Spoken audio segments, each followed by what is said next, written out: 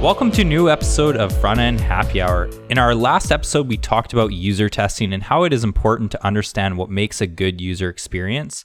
To follow up from the last episode, we'll be talking about A/B testing. To help us talk more about A/B testing, we're joined by our special guest, Lisa Burgess. Lisa, can you give us a brief introduction of who you are, what you do, and what your favorite happy hour beverage is? Okay, I'm Lisa Burgess. I lead the programmatic science and analytics team at Netflix. And my favorite happy hour beverage, I'm drinking beer right now. It's summer, so I'm going to go with that. Sounds good. And this is actually your second episode. You've joined us a while ago, but welcome back. All right, let's give introductions to the panelists. Jem, you want to start it off? Jem Young, Senior Software Engineer at Netflix. Augustus Yoon, Front-End Engineer at Evernote. And I'm Ryan Burgess. I'm a Software Engineering Manager at Netflix. In each episode of the Front End Happy Hour podcast, we like to choose a keyword that if it's mentioned at all in the episode, we will all take a drink. What did we decide today's keyword is? Control. Control. So if we say the word control, we will all take a drink. Let's start off by defining what A/B testing is. And it's not user testing, so that's a good start. But how would you define A/B testing? Yeah, we kind of defined it in the last episode, really briefly. But oh God, I guess I started you're speaking. it. You started it. It's all now you. I have to finish. It's essentially when you want to test something very specific on a page. So you want to test a small thing. So usually all A/B tests have control. Actually, no. Wait, I'm sorry. Cheers. Cheers. Yeah, I believe you went into it a little. There's a distinction between qualitative and quantitative, and A/B testing is a form of quantitative testing where you can actually test something very specific and measure it. So Yeah, I think the most important thing about A/B testing is that the control and treatment group are randomized. Cheers. It's going to be one of those episodes. It is. So it's randomized between the different variations. Exactly. And I mean, I'm going to have to say the keyword, but what is control? Cheers. Ooh, we're gonna have fun tonight. Control is the default experience.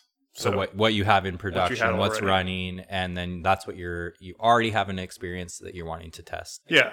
Think of it as a known value. It is, yeah. And so sometimes it's called the counterfactual. It's what should have happened. Because oftentimes if you roll out a new change and you think, oh, I don't have to A/B test this, I'm just going to see if my signups go up. But in reality, you don't actually know if your signups were going to go up anyway. And so you have your control group as your counterfactual to what should have happened if you hadn't rolled out that change. And you're comparing it against each other. And cheers. And cheers. Yes. Should have picked significance. Might been better call, but now we also have another word that we can use instead. So that's good too.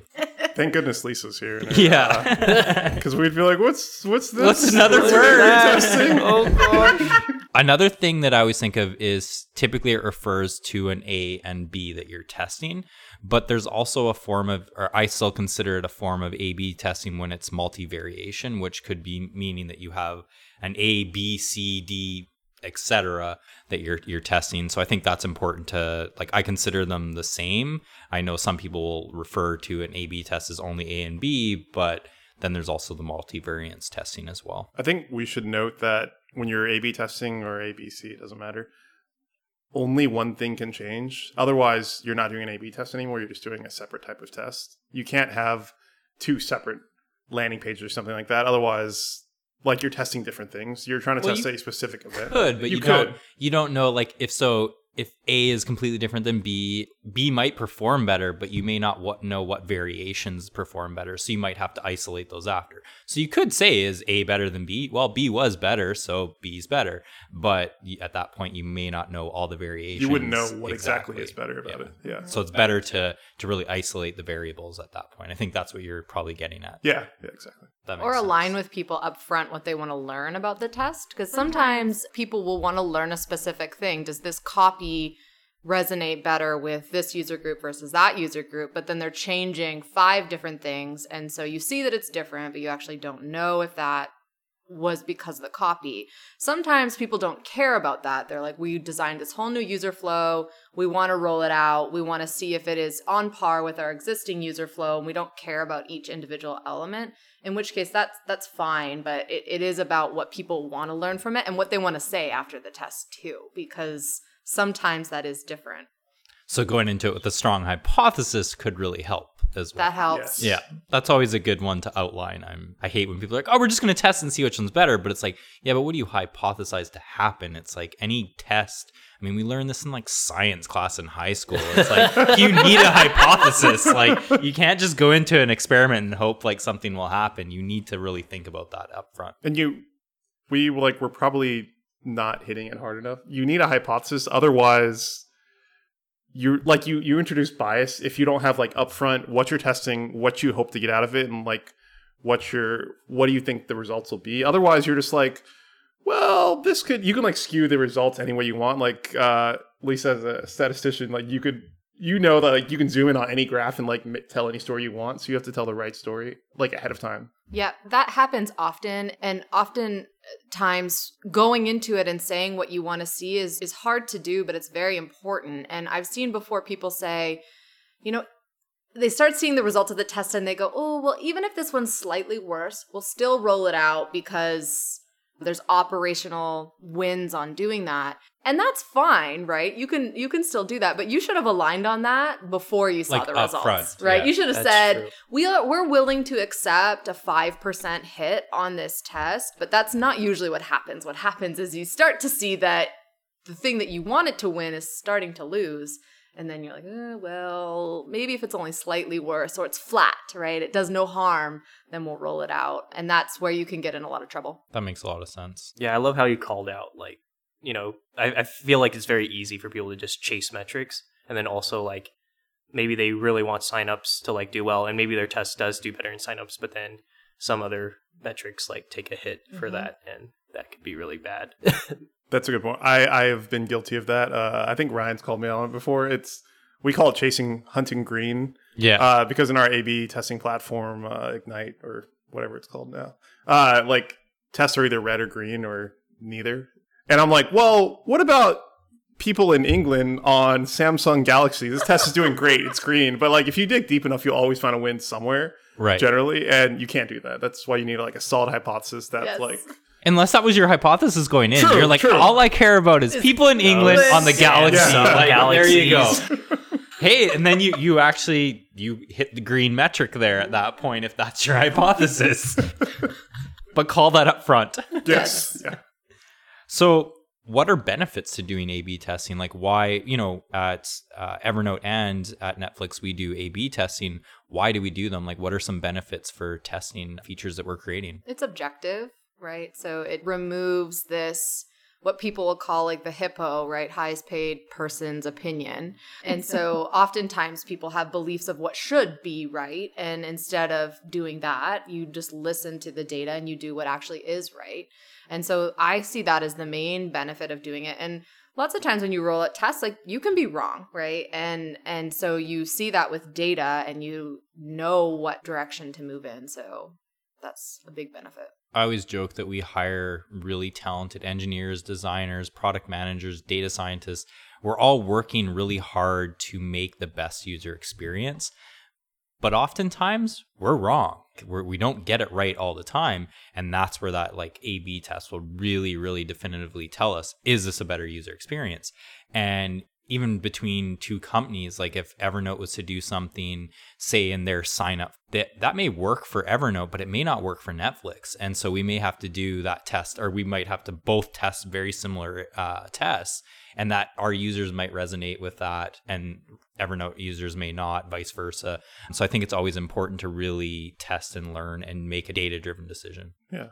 I guess it's the your gut instinct is like worthless. I mean, it's not worthless. Like it can inform like It making can product inform decisions. like what you should try Sure. or to try and test and see and really see, is that the right thing? Yeah. So I don't think it's a bad thing to have gut instinct. No. But like if you're the head of some Fortune 100 company, you're like, well, my gut really says this is a strong market to do, but you don't test any of it. Like that's like not worth anything. Yeah. Like you need to have qualitative data or quantitative data to figure out if you're right or not. Qualitative might help inform your A/B test as well. So you can get some early reads to say, yeah, I think we've got something here to test. So because we did talk about that when we were saying about user testing, is that it can actually help inform what you may A/B test in the long run. So that's good too. I think, like, to me, there's a ton of benefits in A/B testing. One of the main reasons I went to Netflix is because they do so much A/B testing. And that to me is so powerful as an engineer to be able to continue iterating on a user experience and really understand like what resonates with users. But there can be disadvantages. And I'm interested to know your opinions or thoughts on like what some disadvantages to A/B testing can be. You can get stuck in analysis paralysis. I love So that. if the results come up flat, let's say, and the data is not going to then make the decision for you, and you've ingrained a culture where you're always using the data to make the decision, then what do? Do you retest? Do you roll out what you think is the best? You're still going to be stuck in that place where you have to make a decision based on nothing. So that's the one part of it. And the other part of it too is that it is expensive, right? So I work on the marketing side, and every time that you're doing a test, you're paying to do that test. And in order to get enough sample size, in order to get a read on something, that costs a lot of money, especially if you're doing half of it where it's a worse variation, right? And you kind of see that, but you're still going to spend that money on that. So it can be expensive. It's worth it, but costly. I think even to your point is actual dollars that are being spent on Like marketing real side. money. Yeah. But ours is actually on the engineering front too, is that's not for free. That's a lot of time and effort going into that, building multiple variations of a feature to understand what best works with the users. So that's not cheap. And then also time, you're also having to run that for a while in order to see what works, then clean up the code, remove all the variations that may not have worked. And maybe if there was a clear winner, then actually having to make sure that can scale long term. So there's a lot of back and forth. So it's expensive in time as well. So it's not for something that you just get for free. I think that's a good point, is it's expensive. We should probably clarify some nomenclature for newer people. So what does flat mean? Oh, so flat means that there is no difference between your test and control. So no statistical difference. Yes. Cheers. And that means that from a statistical standpoint, A and B are essentially the same. So there's no notable difference between them. There's a 95% chance that they're actually the same. So, like, we asked you, because we're talking about the disadvantages of A/B testing. To get to statistical significance, you need a certain amount of tests to be run. You definitely, when you're running an A/B experiment, depending on how different you think A and B are going to be from one another, helps to inform you how much sample size you're going to need in order to detect that effect. If you're looking for something really small, like if you're making an incredibly small change between something, and changing the color of a button falls into that category because it is small and it's going to be a small effect, you need massive sample sizes in order to detect if there's actually a difference between them. And if you don't have enough sample size, what can happen is that there could be a real difference between A and B, but your test wasn't big enough to detect it, so you'll get fake flat results is what I call it. So you can actually design a test, like let's say you were aiming for getting flat results, right? If flat meant that you could roll out this new thing, you could actually construct a test that would almost ensure you would get flat results by having not enough people in the studies, right? So it is one of those ways that people can game the system, if you will, on it. And not that people usually do that intentionally. It's usually unintentionally, but it's something that you have to think of, and why testing can be really expensive too, because it's depending on the effect that you're looking for, you can use massive sample sizes that take weeks or, however long to run, depending on how many people are coming to your website or how many marketing dollars you're willing to spend. That's interesting. I hadn't really thought of that, but that's actually a very valid point. It's so I guess bring it back to the world, because like this is the world we live in a lot of times. Probably not so much math. Lisa's really, really smart. But let's say I had a coin and I'm flipping it. How do I know when I'm like I know this coin is rigged? Like I have a few coins. One of them is rigged to beat heads most of the time. What if I flip and it's like heads 10 times in a row? At what point do I know like this is the rigged coin, or I need to keep flipping? Because like at any point in the timeline, you can look and like get the results that you want. Yeah, so people will call that peaking, like early peaking at results. We're guilty for this I'm too. so Like, And, was I gonna mean, say. I do it too, right? I do it too, but preferably you want to wait until you have enough sample size. So like what you're talking about is like there's this concept of power and having enough power in your test to detect the fact that you're looking for. And you have to wait for your test to hit that, right? Or else the results that you see may not be real. They may not be real at all. And so I don't want to get like too into the weeds at all, but if you're working with a scientist who's helped you construct your test and they say you need 1 million people per cell before you can get a read, you probably need 1 million people per cell before looking at it, because if you look at it early and it looks green or almost on the verge of green, it can change. It may not be. It might not stay that way. It might. which we've seen many times. that 'cause, like, Yes, we can look at the data, you know, in a little bit of a dashboard. And yes, I always rely on data scientists on our teams to like help inform. I'm like, is it too early to look? They're like, yeah, it's too early to look. I'm like, okay, but it's looking positive. And they're like, yeah, but it's still too early. It's always exciting to watch that happen, because that it may change over time, but we're guilty of looking at it. That's the problem. Do you action on it? No, Like when you because look at it, you wait. no, you still always wait, but I think it's still exciting to see like what's happening over time and monitoring that. Like we'll often go look at a feature and see what's happening, but you still know that in the back of your mind it's way too early and you can't make a call. But you might say, hey, it's looking positive and hoping that, but at the end of the day, we rely on data scientists to really tell us when the right time it is to call it. I guess if you place bets on variance, you'd be like, oh, Yeah, I I'm mean, gonna win. it's exciting because but like you shouldn't. I like Gambling. betting on things. so. Don't gamble. It's no, but it's good to bet on them because like oftentimes I'll like have. Ooh. There's been times we've done user experiences where I can tell you, or I would have confidently said, this is going to be a great user experience, and it fails. Oh, like yeah. it's completely wrong. Or the vice versa. I've had it where I'm like, there's no way this is a better user experience, and I'm so wrong. And it's awesome to kind of have that hypothesis even going in or having your own opinion on it. It's nice to see what you're right and wrong on. So it's really taught me a lot of things. Actually, I had a quick question because, so we talked about how your A and B or whatever variants you have need to be distinct enough. But then at the same time, if your variants are too distinct, then you might sacrifice in understanding what is actually causing to do better. So what's like a good middle ground? I guess like what's a good example test you've seen maybe like in your career of like a good A and B that were very distinct enough that I don't know. Like I guess the button color changing, that makes a lot of sense. Like that's pretty subtle, and so it would take a lot of like people to hit significance in this. Yeah, like so even though messaging seems subtle, it actually can have very different We've effects. seen huge effects just Right. by uncertain messaging. So I think that it depends on your own company's data as well, like what your own baselines look like. And if you've never really done any testing, you actually don't know what the variance is going to look like. So your first couple of tests, you may not know what is small and what is big, right? But That's fair. like historically, what we've seen is that even if you change a CTA, like a call to action on the button, Yep. that can have a dramatic effect. But changing the color alone, Rarely. doesn't really do much. Oh, I mean, I guess it can. Like, It can. I was going to say it can. there definitely could be times where that could make a difference. I mean, you could go really extreme and large call to action. It could get larger and brighter, and that could actually do it. Might not be the best thing. Like the whole page, the CTA, just you gotta click here. It's like there's nothing else to do. Like, and that could be it too. Is like sometimes you might move metrics in. I think this is an important thing to call out too. It's not a disadvantage, but I think it's something to be aware of.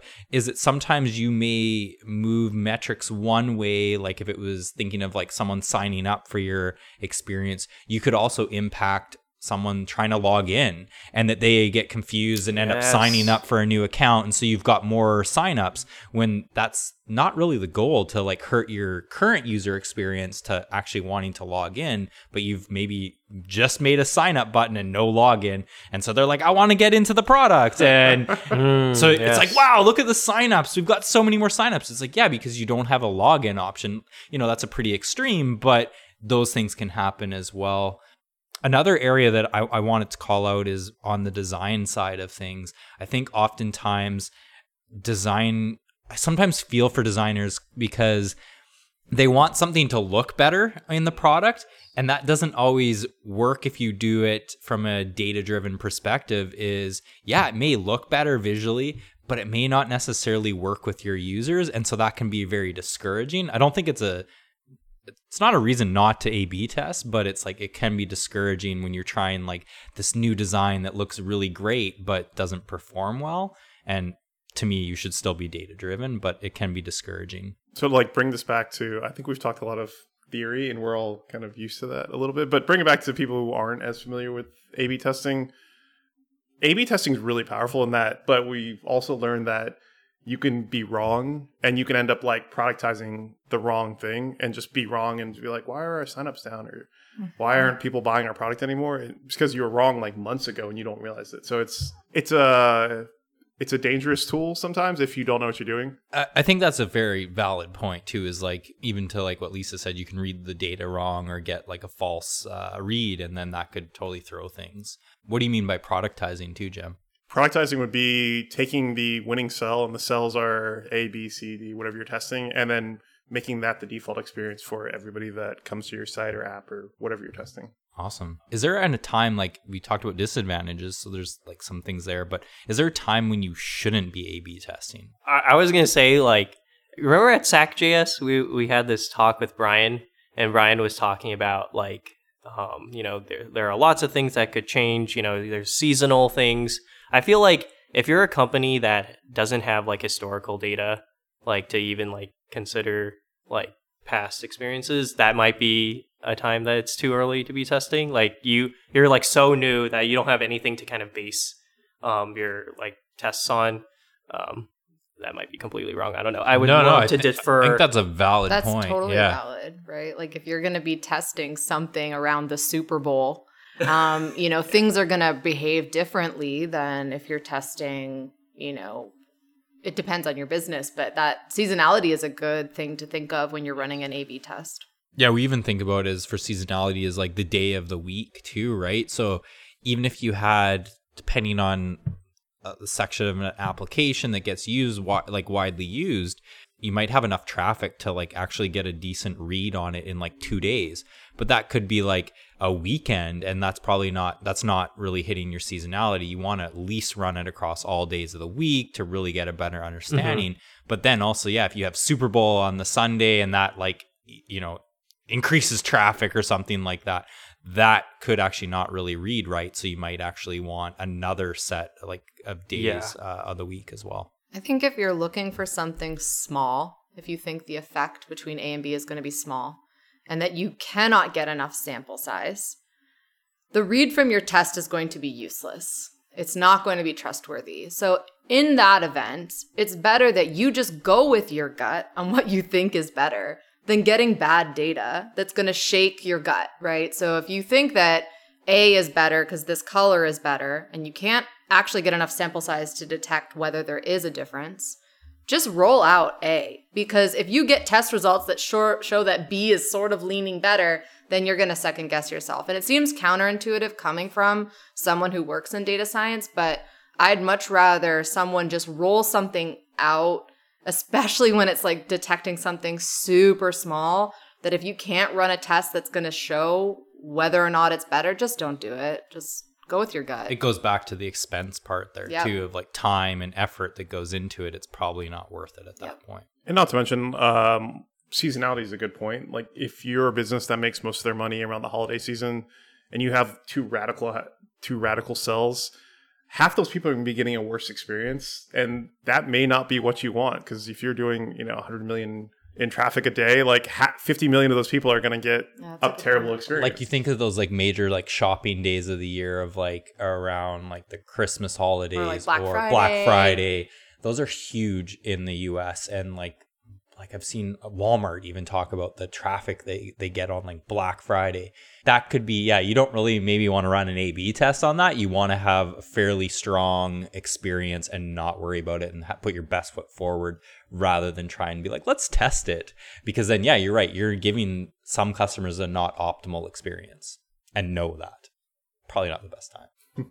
What kind of tools do you need to run A/B tests? So we actually, for when I was on marketing website with Lisa and Brian here at Evernote, we actually Google Analytics at the time offered something. They have actually changed it. It's called Google Optimize now, but we used to use this thing called Google Experiments, and you can actually I think they have this library called the CX API, which actually does a lot of the heavy lifting for you. So it's just like a very simple API which uses like Google auth cookies, and you can like define a test in the Google Analytics GUI. You just log in, you create an experiment, put the URLs to your variants, and then the Google Experiments library will like do all the heavy lifting of segmenting everyone out. And it actually randomizing. Yep, all yep. that. And it actually has like some pretty advanced features like I think it's called multi-armed bandit or something of the sort. Oh, yeah. And for those of you who aren't aware of what that is basically Google will have this system where it will like you put in a metric that you've hooked into Google Analytics, so you can define like certain metrics or dimensions that you like are wanting to focus on in like winning for the experiment. And if a certain variant is doing well in that, it will like start auto segmenting people into the winning variant. Yeah, the image that is always shown for the multi-armed bandit is an octopus at the casino, and it's just like all the arms are pulling the slot machines. And so it's like, oh, if this slot machine is paying out more, like I'm just going to start pulling more on this one. Like that is the image that everyone knows for a multi-armed bandit. It's the same picture always. And awesome way to explain it. I've never seen it. Every presentation I've ever seen has this like octopus. I know what you're talking about. Well, I think the one thing I actually always say, if you are wanting to start A/B testing, that the Google Analytics tooling I didn't even know that they changed names on it. That's awesome. It very recently happened. But I always say is like most sites and applications, unless they're doing something different, most sites and applications use Google Analytics already. So it's a tool that's already built in. One caveat there that I have concerns with, Optimizely is another tool. Mm-hmm. Google Analytics is it's done client side. And so there are some concerns there of redirects that are happening. Yep. It's happening on the client, and that can actually impact the user experience on the control. Mm-hmm. Cheers. Where your experience there might not be a redirect happening to the people in the control variants. Cheers. It's happening on the other variations, and so that can actually change the performance of things a little bit. And so that to me is something to be aware of and worry about as well. But I think it's a good way to start. There's also ways that you could try and do some of that on the server versus on the client. But leveraging that API is very, very useful. I always think that's a great start for doing that. At Netflix, we have an internal team that builds amazing tooling for us. We have a team dedicated to that, which is awesome. Not every company can do that, though. Yeah. And so I think there are ways that companies can, leverage Google Analytics, Optimizely. There's other tools that are out there. I think that's a great way to start, because you're not going to necessarily go invest. Let's build our entire tooling system around it. You could even start with just building it into some components, like in React components or whatever framework you're using. You could do that, but also need to probably figure out how you're measuring it. That's probably the most important thing, making sure that the data is actually being logged clearly. Probably not up to the engineers on that side. I would definitely rely on data science at that point. Yeah, Lisa, what did you say earlier? If you're thinking about doing A/B testing, don't get a data scientist first, how do you measure an A/B test? Well, you don't. Your analytics partner, your data science partner does. That is the best advice I would say on any of this. So even if you're going to use some of those tools, have someone internally, or even if you're using something like Optimizely, I believe they also have resources that you can kind of partner with. Yeah, I think they have consultants. On the science side, so it's always good to kind of beef up on that and really know what you're getting, because doing it without really doing it is not going to get you very far. Well, it goes back to your point that you could actually be getting the wrong measurements, right, and you're making informed decisions on data that's wrong. You're So making it's not- a decision Yeah, you're making on wrong data, yeah, and it might feel good, but it's not going to actually drive your business. You'd be better to just randomly try things at that point. Yeah, and it actually can be more harmful It than can good be, because yes. the learnings you take away from that just carry out for the rest of your experiments. How do doing A/B tests affect how you write code? I mean, Well, it could be that. It could be that. And yeah. and actually, like for us, like very early on, it really was that. I think we're still open to like trying to like explore different ideas for that. I'm curious how Netflix does it. I also like, I know for React, like there's like this idea of context, and there might be some cool solutions you can do with that. But yeah, I think React or even just a lot of the frameworks lend very nicely to A/B testing in the sense that the idea of creating components and that you can add and remove components really easily, I think that really lends well to A/B testing. Jem, you want to talk more about how we do inclusion strategies and in our code? That's pretty detailed. High level, we have a packager called Codex. And Codex bundles all of the packages that you need for a particular user into one JavaScript bundle and sends it on down. That way we're constantly running like thousands of A/B tests all the time. So we're not sending all of that code for everybody to the client. They only get exactly what they need. Right, because if you and I are both in an A/B test, we're in the same A/B test, but you've got variation C and I've got variation A, I don't want your code and you don't want my code, because then that will actually add more weight to each of the pages, and that's not a good user experience, and that can impact the test as well. Yeah, if you have a cell that is particularly heavy on the payload, it can definitely skew the test because you're like, oh, this cell's doing worse. But actually, you increase the payload size by 500 kilobytes, which is throwing off the time to render, which is throwing off your... Like, stuff like that you have to take into account. That's why A/B testing is not as... It's not as easy as people said. Ryan has been on many rants to me about it. He's like, I heard this podcast, and they're talking about A/B testing, and they made it seem so easy, and it's like really, really hard stuff. And then Lisa can back it up with the math. Is like really hard too. But, we said if you do it right, you can get some big wins. Mm-hmm. But from a code perspective, it makes you write more portable code and more isolated code, because at any given time, you're going to have to rip that code back out. And it's hard as an engineer, like building things, like spending a lot of time on a particular cell. I want to be like, oh, that cell lost, delete all that code. But that's just something you get used to, building things and deleting them. But it does make you write cleaner code, I think. I actually like the aspect of being able to throw away shit. I mean, it can be like, I get your point where it's like, it kind of sucks when you're like, I did all that work and now I'm throwing it away. But I've also been on the reverse, where I know that there's like some bad feature that was built, and you talk to it and it's like, why do we still have this? Or like, why are we keeping this around? And like, our customers don't like this feature. But I've definitely heard this from like higher ups, and they're like, but we spent all this engineering effort on it. And to me, it's like, yeah, but if it's not good, to just like throw it away, because maintenance costs, we all know that like code debt is a big thing. And to me, if I can throw something out that's not valuable, I'm okay with that. I mean, deleting lines of code, Jem, it feels great. Yeah, but it hurts though. You put that time, you sweat. You literally sweat on my keyboard. That is a good call out though. Like A/B testing, you have to be okay with like throwing that away, because it is for the test. Absolutely. Yeah. I think also too, I mean, Jem probably is upset when I'm like, Jem, we got to throw that away. But at the same point, I think of it too is that's also ways that you can think about that in a smart way, is like we talk about cutting some corners in the sense that we don't want to impact or hurt the user experience, but you may not write the cleanest, most thoughtful code if there's multiple variations. But when you find that winning one, that's when you take the time to really like re-architect the code and think about scale at that point, is that we won't just ship it and say, just ship it. We found a winner. It's like, we'll take the time to really be thoughtful about the clean code aspect at that point. And I think it speaks to like making sure that all teams actually buy into the concept of A/B testing, right? Because as an engineer, you're writing all of this code, and to just get some answer from some data science saying, oh, that's no good. And, if you don't actually buy into the concept of what it can do for the business and things like that,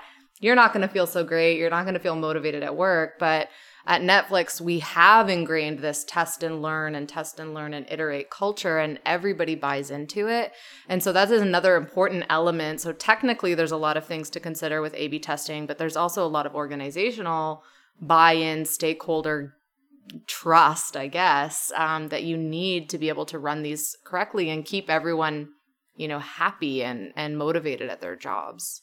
Because it does mean throwing out things that people work really hard on. Yeah, you have that investment. You spend a lot of time on that.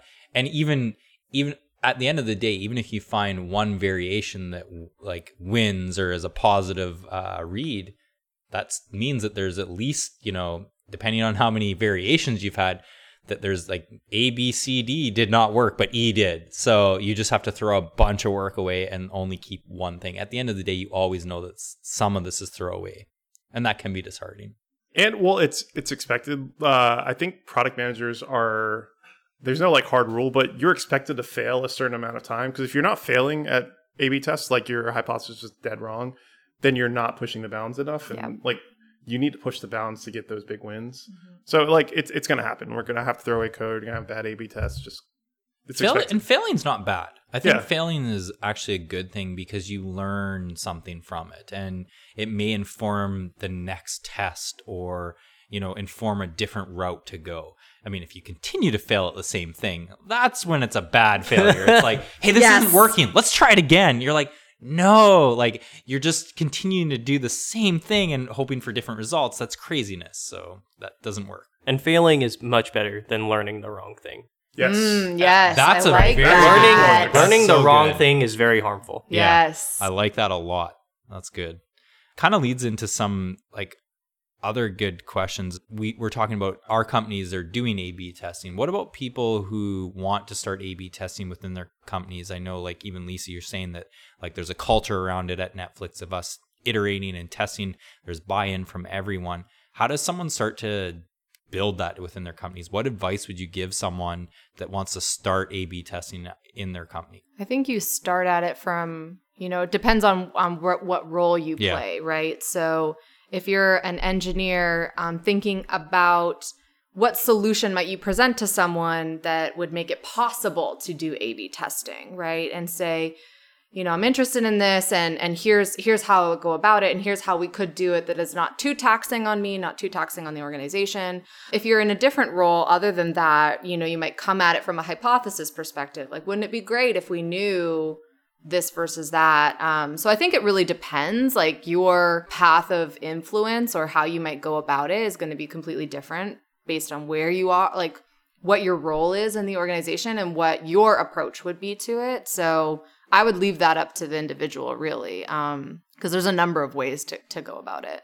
Sometimes it's just do it, right? Like sometimes your company is small enough that you've got Google Analytics and you can just do it and then show the results, right? So and that's kind of where I lean on, like being an engineer is like there probably is ways that you can start to play around with that. But if you already have the tooling in place, it's like, all right, how like look into the APIs, see how you can leverage it, see, showing one variation versus the other and start to kind of run some experiments, maybe work closely with a designer or, and go back to trying to pull someone with some statistical knowledge and getting a data scientist involved is very important. But there's ways that you can do it in a pretty lo-fi way to at least try it out. I want to say that, very envious of Netflix, like Codex and like it's like super optimal. And when you're at Netflix's scale, you definitely have to care about that.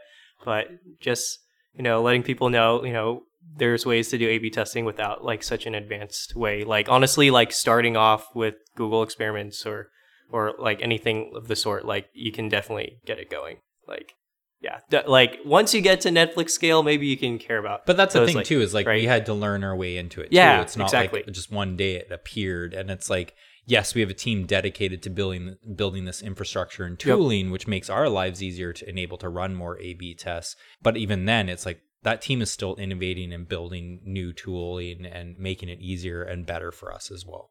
Yep. Great. Before we end the episode, we like to share pics of things that we found interesting and like to share with our listeners. Let's go around the table and share our picks for today's episode.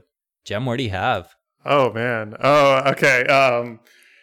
Don't judge me. No one judge me in this I'm room. already judging. Don't you. even look at me. I'm prejudging. Don't- Prejudging. Okay, so Judge. my first pick is a music album. It is the first album of 2018 that I've listened to repeatedly all the way through, and I don't normally do that. I usually just pick songs. Do you sing? Do you sing along? Sometimes, only in the shower when I'm feeling alone. No, it's a solid album. I've been listening to it at the gym a lot on my way to work. It is called Sire, and it's the album by Jaden Smith. You have to listen to every track like back to back, and it just makes sense. I'm impressed. Like I didn't want to like it, but I do. It's just I'm gonna try it. I will. I'm gonna try it. give it a shot. Yeah, it's good. I don't recommend music that often, but No, it's you pretty don't. good. That's true. So we should probably give it a listen. We'll give it a Yeah. try. Yeah, they're not gonna give it a try. I don't. My second pick is a movie I saw last weekend. It is on Netflix, not an original, just on Netflix. It's called American Hero. It's about a guy who has superpowers. He can move things with his mind. He can like fall from big heights and not get in. It's unclear like the extent of his powers, but he's a total slacker and doesn't do anything with them. Like he uses it to like grab beer or something like that. But it's just like a well shot movie. It's not like action oriented. It's not like crazy explosion or anything like that. It's just one of these quiet movies that like he has superpowers and like the neighborhood around him. It's like, oh yeah, he has superpowers. Everybody knows that. It's worth watching if you're in this type of movie. I have like a very specific genre of movies that I like, and this is one of them. So I recommend it. That's interesting. Like an anti-hero, but Yeah. isn't really a villain. Instead is like he goes against the stereotype because he's a slacker. I mean, it kind of reminds me of Jessica Jones in a way. Like Yeah, she a just little kind bit. of Yeah. does her own thing, but she's doing some good, but also just kind of does whatever she wants. Yeah, I think I've picked a movie called Monsters, which is also not about superpowers. It's about like aliens invading Earth, but they invade Mexico, and these people are trying to get up through the United States. Anyways, I picked it before, but it's another one of these like not a whole lot of dialogue, just a lot of like good cinematography and music, but like a solid plot line. But it's not Hollywood, Michael Bay style explosions, thing like that. It's just like You sold me by saying it's not that, so it's that's not a good that. thing. No, and that's the type of movie I like. Just Yeah. like more of a quiet movie with an interesting premise. Michael Bay ruins everything. He ruins everything, but they keep giving him money. Yeah, we gotta stop Just that. keep doing it. Yeah. What are they on Transformers like 10 or I something? mean, like he's that? ruining my childhood. Like Transformers. What else has he made that it's terrible. He did The Island. All bad movies. True, but to be fair, we all see, or Ryan and I at least see Fast and Furious, which are terrible movies. So take what we say. That's true. That's true. We'll be there for the next one. Lisa, what do you have for picks? So I have just one. So I recently watched Ali Wong's second comedy on Netflix called Hard Knock Wife. I thought it was so funny. I actually almost threw up. I was laughing so hard. And I think it was just more specific to my own experience because I had a baby a year ago and, she talks a lot about being a new mom and it's really funny. Like, I thought it was so good. She also has another one, Baby Cobra, which is also really funny, but I really like the second one more. I need to watch those. I think both of you have recommended them. Yeah, Oh, yeah. you Like, gotta give it a try. Ali Wong She is so funny. She is Yeah. really funny. Augustus actually saw her live too, which Yeah, is pretty I'm cool. so I did see that jealous. one. Yeah. It's good. It was great. Yeah, it was the one that- Fantastic. I have so much appreciation for mothers. Oh, yeah. Like maternity seeing that. needs to be 2 years, like minimum. From Well, what yeah, most people don't even get the year or anything like Yeah, that. it's crazy. So, yeah, it's craziness. But she does touch on that in that comedy special, which is great. hmm Augustus, what do you have? Yeah, so actually my picks segue pretty well. I was talking to Lisa about this. Pudding .cool is like kind of a site. Actually, Shirley has contributed to it. They do a lot of data visualizations, and they have a really cool one called the Structure of Stand-Up Comedy, and they feature Ali Wong's first Netflix special, and they just kind of go through and like they really study her piece and why her stand-up is like brilliant. I highly recommend checking like a lot of their data visualizations, but this one especially, like it's really cool. They even show like how her like they measure the amount of decibels like of laughter like in magnitude and how like it led up to that point and like how those topics like kind of like concluded in such a way that people would like laugh that hard Almost at that, throw up at that laughing. climax, the laughter climax. So I'll like throw up. Yes. Yeah. Cool. So that's my awesome. first pick. Very cool. And then my second pick is just this thing that this person named T. Waldwin made. He made a visualization of all the buildings in Manhattan. It's like really cool. And yeah, I think it's just definitely worth checking out. Like you don't get to see like like data visualization at this scale very often, and it's just cool to see this guy like make it free for someone to see, and it's all open source, so you can like check it out. Very cool. Awesome. I have 2 picks. First one is a Netflix original show that actually Lisa and I binged really hard. We went through that one really quick, which was Safe. It's an interesting story about, it's actually the main character from Dexter. He's the main character in this as well. And he's missing his daughter, and there's all these like crazy things that are happening. And I don't want to give too much away in the story, but it is very, very good. I really enjoyed it. Okay, answer me this, because I saw the trailer. Is he actually British? Or is he like doing a British accent? I think he's doing a British accent. Wow. But just, like, haven't bothered to look I'm this not up. 100% sure, to be honest. So it's probably for us to look up. Unclear. Yeah. I need mean, to check in this Dexter, out. he didn't have a can't British even- accent. No, so- he's definitely American. Yes. But I have no idea. But you know, like the show House with Hugh Laurie? Yeah. I did not know he was British. Yeah. I didn't and know like, he was you British never until, would like, have years known later. that. Yeah, that's Yeah. right. And so that could be the case, but I really don't know. And I'm sure someone can tell us. We or could probably Google just look could this look up, this up. but it's much But funner to it's argue, funner yeah. not knowing. Then my second pick is something that I've been using. I think I've had it on my phone for a few weeks. You kind of just put it in the background and don't really think about it. But it's an app called Hiya. And what it does is it helps prevent spam calls.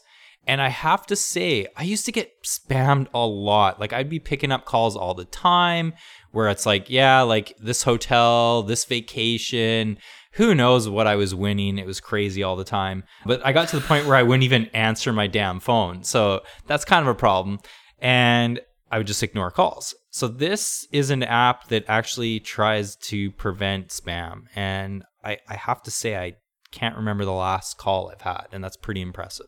I'm sure it doesn't catch them all, but it helps prevent them. It is for iOS and Android. Definitely worth checking out. I think it's a freemium product, so you can try it out for free, and I'm sure you have to pay for added features, but definitely something worth checking out. So I downloaded briefly, but I was unclear on how they make money. And they have like a really big team. You don't pay for anything.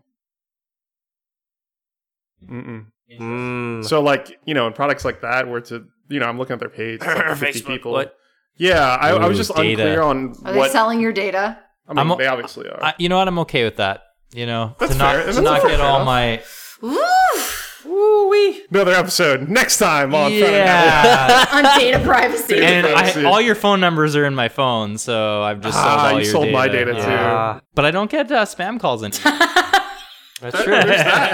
Silver lining. Yeah. I still get those political text messages. Oh, those are annoying too. I get like dozens I of haven't them. had those in a long time. Maybe you need Hiya. If you're not registered, it doesn't work for. Hey, maybe that's how they're making money. When you get the you won, they'll be like, "Hey, is that so?" they're taking. They're actually getting the free trips. All right. Before we end the episode, I want to thank our special guest Lisa for joining us. It was a pleasure having you join us. Where can people get in touch with you? So people can get in touch with me on Twitter, although I don't use it all that often, but you definitely can reach out to me there. It's _Lisa Burgess is my handle. And Anywhere else they can get in touch with you? That's it. All right. LinkedIn. You can always reach out to me on LinkedIn. I mean, you can find me there. What about the rest of the panelists? Jem, where can people get in touch with you? I'm on Twitter @JemYoung. And they could probably find your phone number on the internet now Probably because since of you that. sold Yeah. my data. Or just call Ryan. Just call Ryan and then it'll forward it to Jem. Augustus? Yeah, my Twitter @Augberto AUGBURTO. Someone should tweet me if that's like a bad hand. Maybe I should. Should get a new You don't want to handle. change it now, though. It's too late. It's Too too late. late. I It's have too so late. many links to it. Yeah, there's geez. links to it. You've announced it on a bunch of episodes. It's Yeah. too late. It's okay. Don't worry. Okay. Yeah. All right. And I'm on Twitter @BurgessDRyan. Thank you all for listening to today's episode. Make sure to subscribe to Front End Happy Hour Podcast on whatever you like to listen to podcasts on. And follow us on Twitter @FrontEndHH. If it's not a good handle, we're not changing it. So it's too There bad. you go. Yeah. Any last words? Control. Augustus needs Control. to pee. Control. Control your bladder. I can't control Control myself. your bladder.